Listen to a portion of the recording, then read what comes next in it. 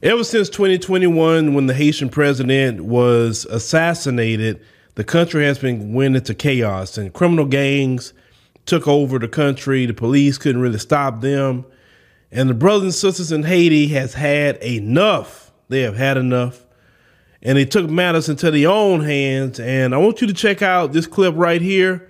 I commend those Haitian brothers and sisters. Let's go ahead and roll that. Criminal groups now control about 80% of Haiti's capital, Port-au-Prince. United Nations officials have called for an international force to support the Haitian police in their struggle against the gangs. It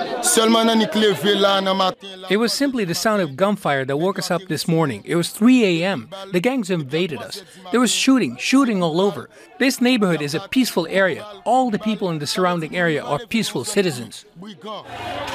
But this time, local residents took matters into their own hands, with serious consequences. More than a dozen suspected gang members were stoned and burned alive, images that are too graphic to show. The police had seized a vehicle and confiscated weapons, but haven't explained how a crowd of people managed to kill the men. If the gangs come to invade us, we will defend ourselves. We have our own weapons, we have our machetes, we will not run away. Mothers who want to protect their children can send them elsewhere. As you saw, those Haitian brothers and sisters took matters into their own hands, and they got those machetes, got those stones, and got some gasoline and fire and dealt with those gang members. They dealt with the degeneracy that was going on in their own community.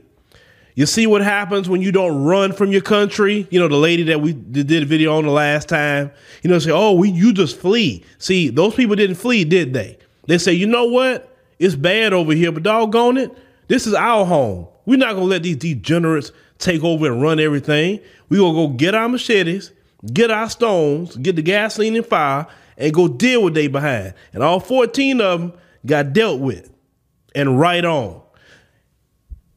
In the black community in America, I wish we could have did the exact same thing with the degenerates in our community. Because what do they offer the black community? They don't protect the black community.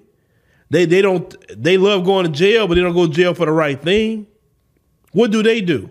Now in America, we couldn't do that because at that point now you're taking power for the folks. You understand what I'm saying? And you can't take the law into your own hands. That's why every time you have a group that come up to try to defend the black community or say I'm gonna clean the community up, they always find a way to get them out of there. They either have some bootlicking shine that will go mess it up, or they'll try to put some sort of charges on somebody to destroy it. You remember like the Detroit 300, and those brothers were trying to clean up the community. Whether you like Grandmaster J or whatever, they broke up the NFAC, right? You look at any other group that tried to clean up the community. Look at the Black Panther Party. Anybody try to clean up the community, do good in the community, they make sure to get in that and mess that up because they need black people to be in a degenerate state. What's worse than the degenerates themselves is those who support them. They have plenty of people in our community that support the degeneracy. They don't want you to call it out. They don't want you to eradicate it. They don't want you to deal with it. Matter of fact, they'll call you a sellout for calling it out.